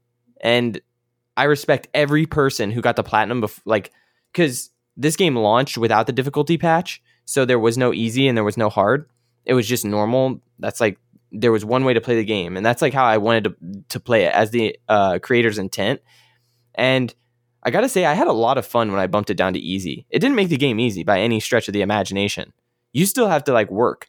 You will die on easy. Like the game will kick your ass if you're not paying attention and some dude gets a good combo in on you and then you lose, half your health.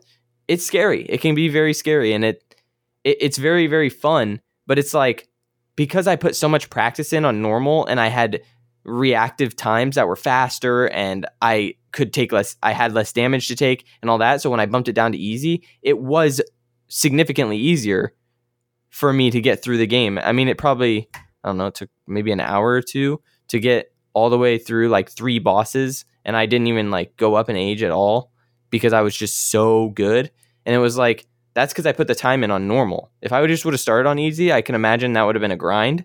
But because I was trying so hard, it's a pretty big difference between, like, you get a little bit more health and you take a little bit less damage on easy, but I don't think really the attacks change too much.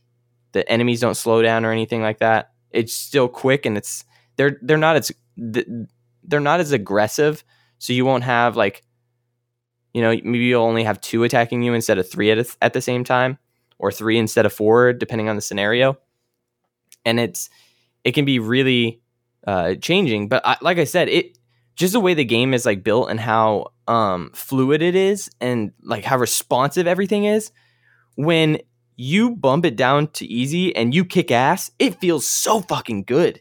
It feels so fucking good. But I respect the hell out of people who had the perseverance to just do that. And like I said, AJ, you know that I platinumed Rogue Legacy this year, and it's like, dude, I could have done with a week or 2 more practice of Sifu, I could have easily done it. But I kind of was getting bored. There's 5 levels, and playing the same level for 5 hours at a time just to master it is very, very like repetitive and hard on me. And so I was just like, yeah, I'm just gonna knock it down. So I have like a little bit of shame in doing that, but I also had so much fun with the game that I can't even be mad or disappointed in myself, because it was so much fun. It was so much fun.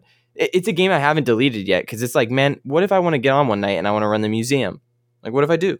Because I could. It's fun. Like, just taking out guys with knives and then, picking up a weapon off the thing. Or like, there's a trophy where you throw somebody into the water, and it's like the way of the water, my friend. And it's like, you're up 3 stories and you threw them into a fountain and you just got a nice little trophy. And I'm like, that's just so awesome, because there's so much responsiveness. It's like, if you grab someone and you're close to railing, you throw them over the railing. Or maybe you're close and you see an execution, you press left, and then you do the execution, you do it up against the wall. Or if you don't want to do it up against the wall, then you can like push back. And it just feels like there's intent with the way that you see the combat going. And because of the way that the controls are set up, it's like you can just make sure that it happens in a fluid way. Now, will you be interrupted and blocked? That can happen, yes. But it feels really, really, really good. And I hear a lot of people complain about cheap deaths and stuff. And that's why like a lot of people complain to get the difficulty patch in. They're like, change the difficulty. It's too cheap. It's like, I don't know if it's cheap. There's definitely bosses where they will break your guard, and that does get annoying. But if you're perfect and you learn their movesets, I feel like obviously it's doable. A lot of people did it. So I didn't ever feel cheated or cheap by that, but I really love that game. It's one of the best games of 2022 for me, for sure. But the second game that I completed was Eye of the Somnium Files. It's number 238. In the Discord that we're in, AJ, everybody talks about this game, and I knew it was a story-based game, and I was like, this is what I want after a couple of games where I've been going hard on combat and like lack of story and just gameplay focus. So I kind of went into this game, and the funny thing is, and I think that if anybody listens to this, they're gonna laugh, but man, I fell asleep during this game a lot, and it wasn't exactly because it was boring, not at all. I actually thought it was super engaging and super good. It was just like the way that I was playing it. I'd sit down at night, I'd be in my chair, it'd be quiet, it'd be cozy, and then the way the music is set up, and I just was falling asleep over and over, and I'm like, and then there was just one night where, man, everything started to click with that game, and I constantly was like, it's a murder mystery, and it's like point and click kind of adventure. You click on someone, you choose your dialogue, you look around the room, you click on something, and then dialogue pops up, and you're like, well, I just learned something, so now I can take that to a different scene, and then, you know, it kind of like progresses like that. So there's QuickTime events, and that's the gameplay. That's probably the most gameplay focused thing in there. It's just QuickTime events, and they're very, very easy, and they're very funny. Like, the game's got a lot of humor in it, I gotta say. But I kept trying out. Like, I would tell my friend, you know, this is gonna happen. He's like, okay, and I'm like, yeah, I know it. I'm right. And then and then something would happen, and I would be so wrong, and I would be like, I called that the whole time. And it was just so much fun, dude. Like, the game really does have a lot of twists and turns, and I don't think anybody who tried to predict what was going on could predict what was happening. Like, it's so bizarre. And the way the game has timelines, so you're gonna finish you go down an arc based on your decisions, and it's like when you get to the end of it, you have to go back to a point where it diverges and then go down a different path, you know? And the game isn't like Detroit Become Human or Heavy Rain or anything like that. It's got this, you don't see the same scenes over and over again. Like, I don't know if you've tried to platinum any of those games, but they kind of suck, because you will see a lot of the same scenes over and over again, and then it kind of diverges from there. Yeah, they're awful, trying to like discover every pathway. Yeah, but this one has like, there's these dream states. Okay, I guess this is another gameplay element. There's like these puzzle states of the game, and you just solve the puzzle different ways, and it completely changes everything.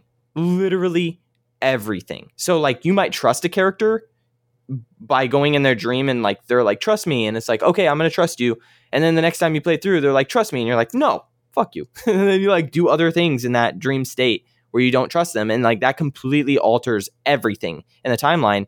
And then as you like go through the story, and I'm trying to be as vague as possible because I don't like want to spoil this for anybody, but as you go through the story, every arc that ends, that you see the ending to, and like the murder mystery, and you think you have a suspect, you think everything is going one way or another, it just continues to explain what you saw in the different timelines. And I finished the game, and I'm not really sure if I could say there's a definite timeline, not until I play the second one, but it really is. It's really a special game, and I'm really happy that I played it. That's why I'm like really excited. One of my friends is going to mail me his copy of the second one, and like, that way I don't have to buy it for $60 or anything like that. And it's just like, I'm really, really excited to play that game. So nice. I mean, I feel like, you know, I'm never gonna go anywhere near it, but yeah, no, you're not, because it's very anime, dude. It's so anime, but it's anime, and it's fucking hilarious, dude. There's so much shit in this game where I'm like, what the fuck, dude? Like, it starts a sequence where like someone died, and then like the next sequence is like this character just fucking dancing for like 3 minutes, and it's like, why is this happening? Why? I don't know. It's so weird, but it's so great. Sounds terrible. But I mean, for me, it's like, you know, like I feel like if I play a Weeb game, I have to play like Persona 5 or something. Like, I have to, like, that has to be, surely one of those has to be like the one if I try any of them, right? I feel like, but I don't know. Maybe I should poll people and see what people say. I would say yes. Ask everyone, because they'll know a little better than I do. But I think that, AJ, if you play this game, I think you will laugh a lot. Like, is it an anime trope that you laugh at? Is it the ridiculousness of the game? Is it? And then I think that you'll thoroughly enjoy the narrative. The narrative is very, very funny, but it's also, I don't know, it's really cool how they did it. There's a lot of really, really cool stuff. Like, I was like, I don't understand how that happened. And then I keep playing, and I'm like, wait, what? And then that makes that, and it's just like, oh man, I can't go into it without spoiling stuff, but really good writing. And it doesn't feel like there's plot holes, which there should be, because there's so many timelines that you have to do. It's probably like 8 or 9 of them. And it's pretty good. It's pretty good. I can't wait to play the second one. I don't think I'm going to like the second one as much as the first one, though. That's just my gut feeling, because I have heard that you play the different character in the second one, and I don't want I wanted the main character to be the same. But we'll see how it goes, because you never know. I'm gonna keep an open mind. But the last game that I'm playing, and it's something I started a couple nights ago, and man, I don't want to be negative on this game, but I'm playing Hat in Time, and I think it's just because of my mood. It's very like mid. I almost am tempted to turn on a podcast while I play it. How far But in are you? Chapter 3. Okay. And I think it gets better as it goes along, honestly. I think so too. That chapter is it chapters that it's in? Episode? I don't know. The second level, the second world, where it's like the two penguins or the birds that are creating movies. I didn't really like that one very much. And it was kind of like hitting a wall for me. But then when we got to like I'm on the third one where... Is that the spooky forest one? Yes, it's so good. It's so cool. But I'm a little lost in the forest. So I think that I need to go buy a badge or from like one of the shops where you can use your hats for a longer period of time, because there's like this fox mask that I put on, and then it can make objects like solid, but as I'm climbing up, the mask runs out, and then I can't get up to the top, and I'm like, God damn. So there's just like stuff where I have to backtrack, and that's been my biggest problem with the game, is just the structure, where I'm going through the first world, and then it locks out the last level, and I'm like, God damn it. Now I have to start the next one and like get whatever that needs to come back to this one. And Little Big Planet wasn't really like that. It was like you do world 1 and you can get all the collectibles and ace all of that stuff and then move to the next world. And I really like the way the games do that. And I understand that this one's being a little different because of the mustache girl and like the story threads that are running through every level. But I got to a point in the second level where it locked me out of another one. And then I'm probably going to hit a point in the third one, either where I get something and I can go back to the first two, or I'm going to hit another lock and I have to keep going. Yeah, I think, kind of, it has to be this way, but when you get further in, that stops happening, which is cool. Okay. Because when you unlock everything, it's like, obviously then you can just do everything like first try at that point, which is nice. Absolutely.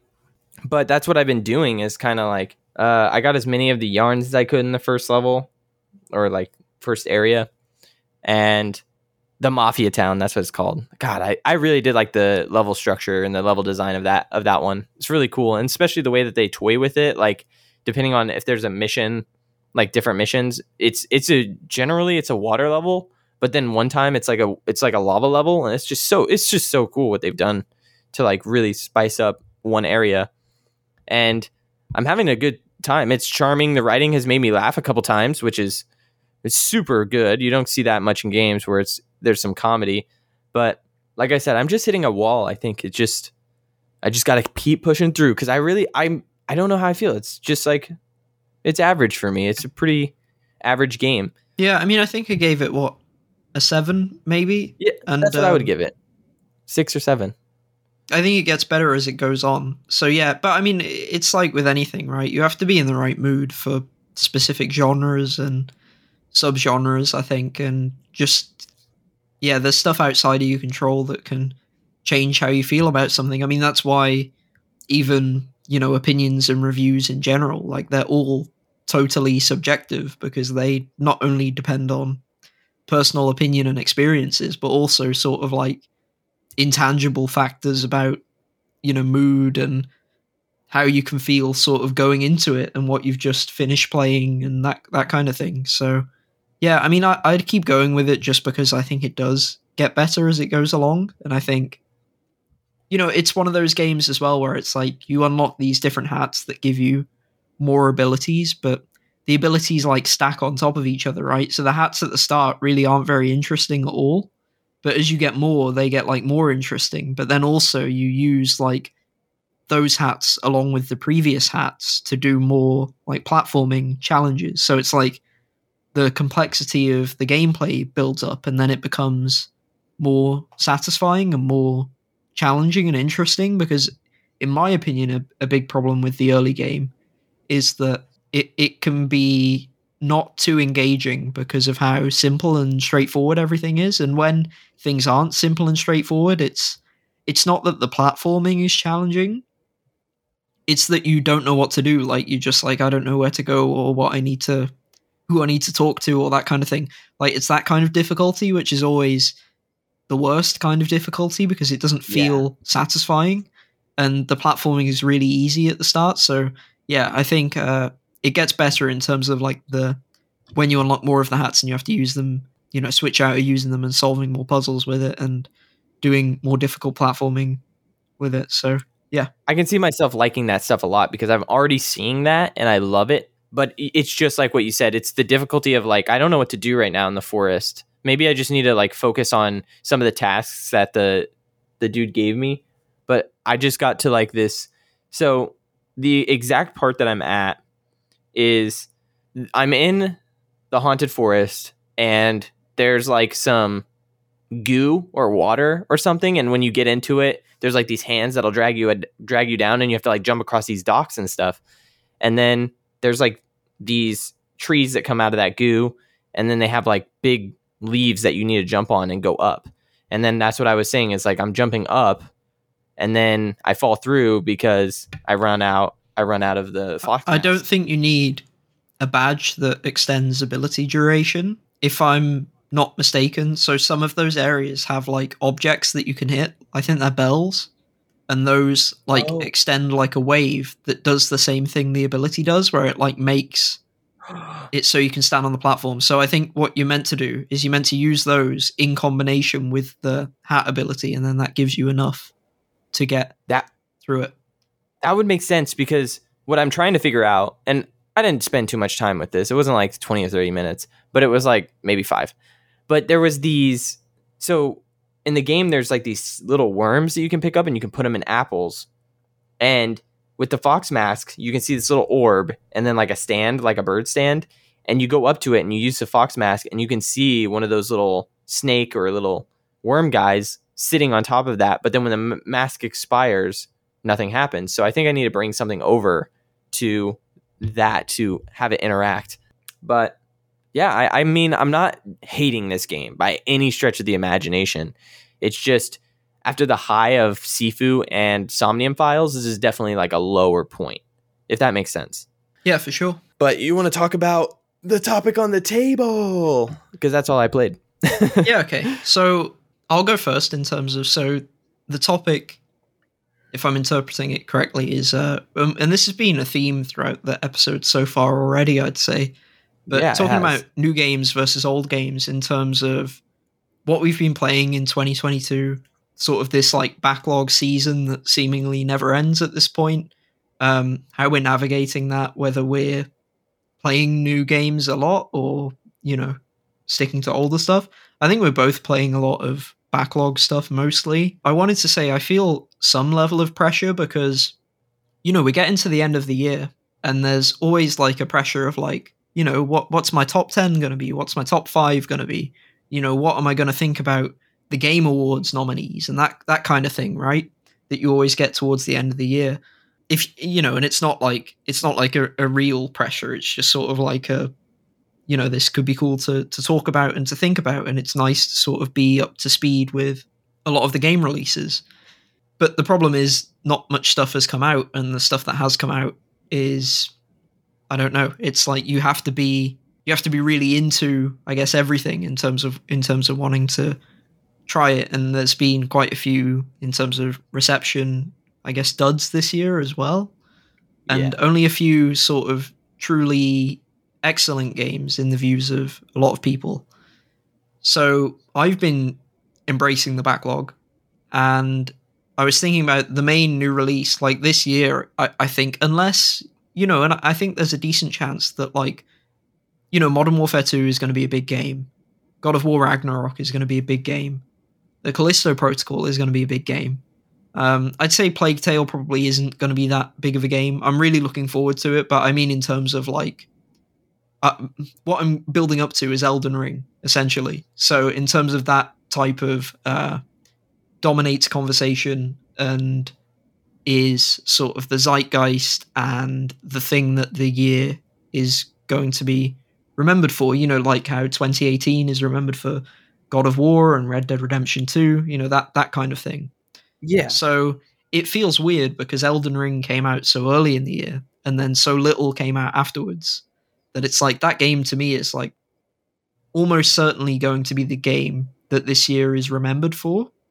But there's sort of a few of these like last minute releases that could be big enough to, I think it's very unlikely that they'd, I guess, dethrone it, if you want to use that terminology, I suppose, or I guess like usurp it in that sense. I don't think that's necessarily likely, but at least making things into, I guess, a 2-horse race instead of a sort of single game that dominates.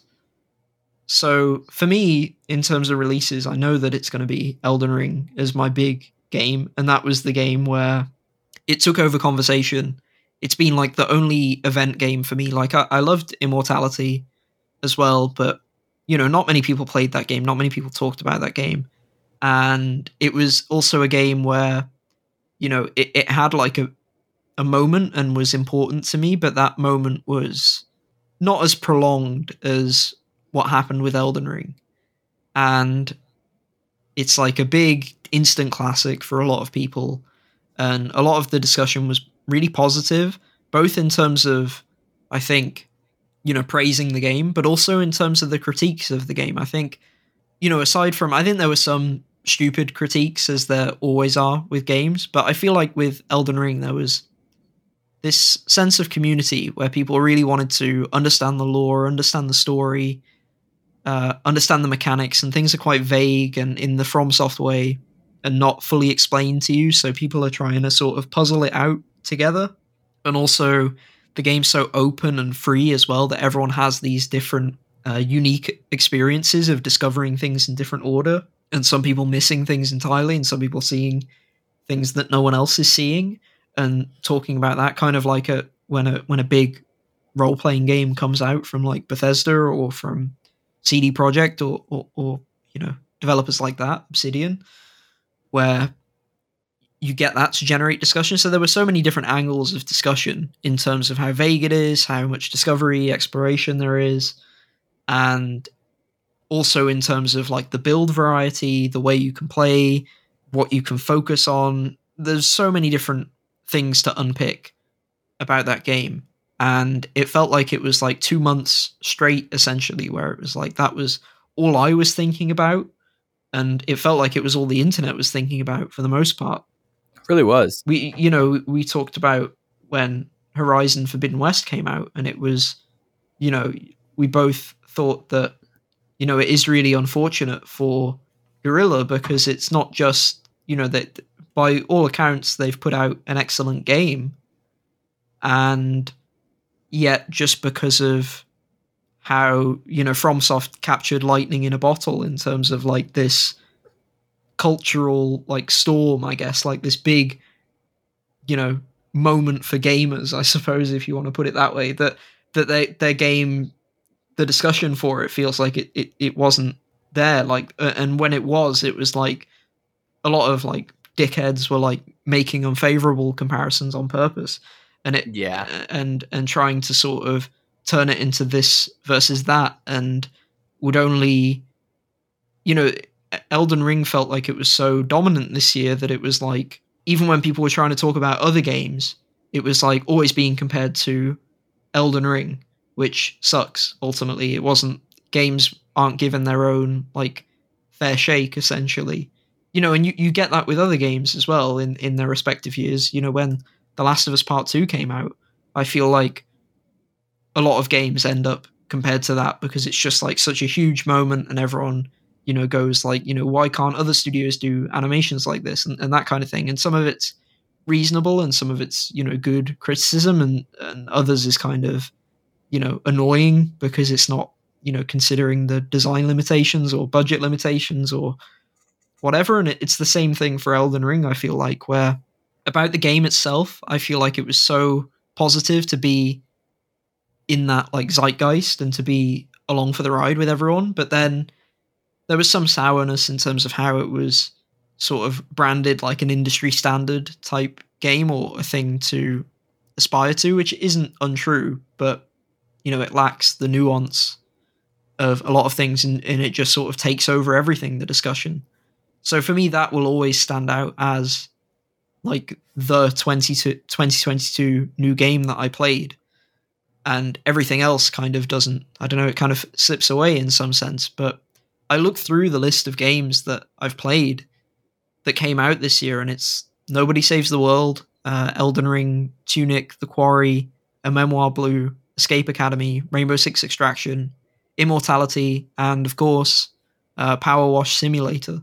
And that's everything, I think. So, of those games, only 2 really sort of massively stand out, which would be Elden Ring and Immortality. But Immortality, it has like that recency bias where it's still in my mind because I've just played it. But I feel like, in 5 years' time, when I look back to this year, it's probably just going to be Elden Ring that stands out. And everything else other than those games has been backlog stuff. And I feel like my list of new games isn't a terrible list, but I feel like it gets even worse when I consider that I haven't finished Nobody Saves the World, I haven't finished Tunic, and I haven't finished Rainbow Six Extraction. So I haven't finished Power Wash Sim as well, but it feels weird to talk about it in that sense because it's not going to change things up in the final few levels. So of all of the games that I've played this year, I've basically half of them I haven't even finished in terms of new releases. So yeah, the 2 things for me will be the backlog and Elden Ring ultimately. Yeah. And I don't know, I didn't look at all the games that I played that were new this year, but as for the games that on my backlog that I did play, so Horizon Forbidden West was the first game that I played this year that was new. And then, god damn, dude, I haven't played anything new this year. Nothing. Ghostwire, that came out this year, right? And then Sifu. Yeah, it did. Yep. So those are my 3. I literally played Horizon, Ghostwire, and Sifu. You played Stray as well? Oh, yeah, that's true. Stray. And that's it. So 4 games this whole year that have been like 2022 releases. The rest, which I think I have 19 full like game completions. And so this year for me, I didn't play Elden Ring, but it's going to be remembered as like the backlog year. Yeah. Like a huge backlog year for me. And a lot of the games that I played were games that I really did want to play.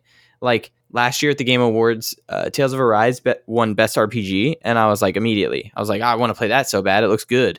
And I freaking enjoyed the hell out of that game at the beginning of this year. I kind of binged it because I loved it so much. And it's like probably my 2nd favorite RPG of all time. So, I mean, it jumped up there pretty quick. It was awesome. The combat was really fun, and the visuals, dude, on the OLED, that shit was blinding me because it was so colorful and there was just so much going on, and it was just really, really fun. But so Tales of Arise, Persona 5 Strikers, Cyberpunk, Lost in Random, Stardew Valley, River City Girls, Far Cry 6. These are all games from last year, or not last year, but like not from this year. Pyre and Rogue Legacy, MLB The Show 21, and the Somnium Files. It's like a lot of these games, not particularly of this year, but a lot of them that were on the backlog that I have now taken off. And people are like, I caught up on my backlog, and I'm like, I don't understand that phrasing. We'll never understand that, because while I was playing Tales of Arise, about 8 games got added to my backlog. Oh yeah, there's no way to keep up. And no way. On that as no way well, possible. I don't want to go through all of the backlog games I've played, because listeners will already, we talk about the games we play every week, but every couple of weeks. But for me, as in terms of old games, I've really loved Hollow Knight and Outer Wilds. Nice. So those are going to be games that I'm not going to associate them with 2022 in the sense of releases, but in terms of games that now I'm like, games that were great in their year, I'm still gonna acknowledge those as incredible and will probably stay with me forever. So yeah, it's been awesome to be able to play those, because in a busier year, I don't know if I would have gone for it if I would have been able to commit that amount of time for those games. And I'm so glad I did, that I didn't get, distracted by the shiny new thing instead. I know what you mean. And I kind of go both ways on what you kind of explained there. Is like, I will think, just because of how I only played so far, there's a lot of year left, and I'm going to play a lot of new games. But so far in 2022, if I think back to it, like end of 2023, and I'm like, man, remember when I played all those backlog games? Because that's like what I did that year. And then it just, with the games that I played, like, and specifically, AJ, I wanted to talk about 3, the games that really stuck out for this year that I will look back on and I'll be like, in that year that they came out, they were really fucking awesome. And if, like, so Stardew, I think that came out in 2016, dude. That game is awesome. Like, it is so fucking good. And I've talked it to death, and I'm not going to continue to talk about it, but it's like, it's the first time I played it was in 2022, and it's my 3rd favorite game of all time. Like, that, it's not gonna, I don't know when it will be dethroned, but like, for some game this year to be jumping into my top 10 is really awesome, but it didn't come out this year. And like, that's where, like, that mark for me keeps getting, checked on 2022. It's like, man, my favorite game this year is Stardew, and that's not a 2022 game. So that's the biggest one that stands out. And then another one was River City Girls, which at the beginning of the year, I played this on Game Pass, and I kind of was just dipping my toes in because I had heard about it on podcasts and other people who had played it. And I like beat 'em ups, and I was like, I really want to see what this game's about. And it starts off a little slow. You don't have many combos or anything, but once you start like building up your money and your level, and you start unlocking more combos, the game just gets so fucking good. And then on top of that, if you play with a partner, it gets really good. So I played this early 2022, and then what happened was I put it down on Game Pass, and I was like, I'm going to pick that up on PlayStation because I want the platinum. I want that platinum trophy on my account, and I'm happy to support the devs that way. And so, I don't know, I had some downtime, I did have some downtime. Again, that's like what 2022 has been. So I finished a game, and then I'm like, what do I play next? And I think a buddy had it on his account, and I just was like, I'm going to, let me play that. And he's like, okay. And then we decided to co-op it. It could, because it's, you can share. And I'm like, that's so sick. And so then I had the solo experience on Xbox, jumped to PlayStation, got to play it on PlayStation, and then I got the platinum, and that was later in the year. And it was just so much fun for me. Like, the beat 'em up games, just that kind of, the art style, the story, everything about it was so good. And so that one stood out to me as like a really fun game. And then one last one, which got fixed this year, and that was Cyberpunk. And when you think back to the year that it came out, which was 2020, and it was busted, and the world was in chaos, and it was like not that bad on PC. And I think a lot of the reviews kind of showed that, because it was like there's no console reviews, and then all of a sudden PC reviews were like the only ones that were there, and they were really high. And it's like, no wonder they were high, because it is a good game. It just wasn't ready for console, and especially last gen console. Fuck that. Never ever want to play it. I would never recommend that game on last gen, but I played it. And what's exciting about this too is the anime comes out tomorrow. I know you're going to be all over that, AJ. But like the game was really, really good. The writing and the animation, and like graphically it was all right. It wasn't like the most graphically intense game I've ever seen, but it was really pretty, and the world was built really well, and it made me like hesitate, because I like to say like CD Projekt, obviously they made my favorite game, but now they can be one of my favorite developers. But the thing that sucks about saying that is how dirty they were at the launch of Cyberpunk, and how much they overpromised, and how much, like they hid those reviews for console. It just seems dirty. So it's kind of sucks to say like they're one of my favorite developers, but the developers make good content.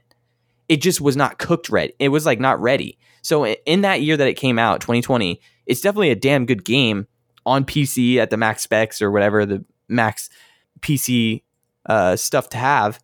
And I get to see it now because it's patched out on PS5 into a state where it's pretty damn good. And so with the DLC that's coming out soon, It's like, that's extremely exciting for a game that didn't launch in 2022. I'm like really excited for that. And I got to play that game, and that's like how I'll remember it. It's like, man, I'm very grateful that I got to play this CD Projekt game in a good state, and it's not like ruined for me because I didn't play it at launch. Just wasn't even in the mood for it at launch. Actually, like, all I cared about as it kept going up and everybody was hyping it, I was like, I just want another Witcher, dude.